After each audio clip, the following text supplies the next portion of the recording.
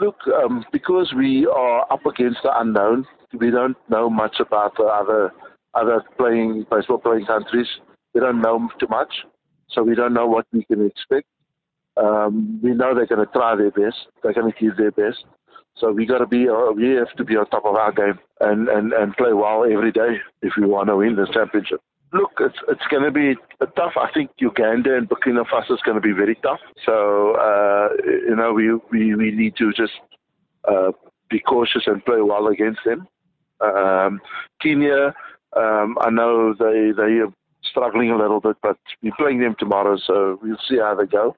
They didn't train today, so I couldn't have an eye. I couldn't, watch them train today, so they did not train today. So yeah, hopefully we'll come up with the goods against all of the teams and win the championships.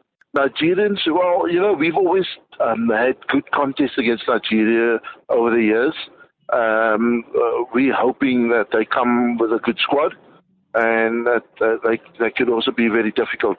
Yes, Burkina Faso beat them easy in their zone qualifier, but then again, when it comes to the championships, anybody can, on any day beat each other. So yeah, we knew Zimbabwe was going to come out and wanting to play hard.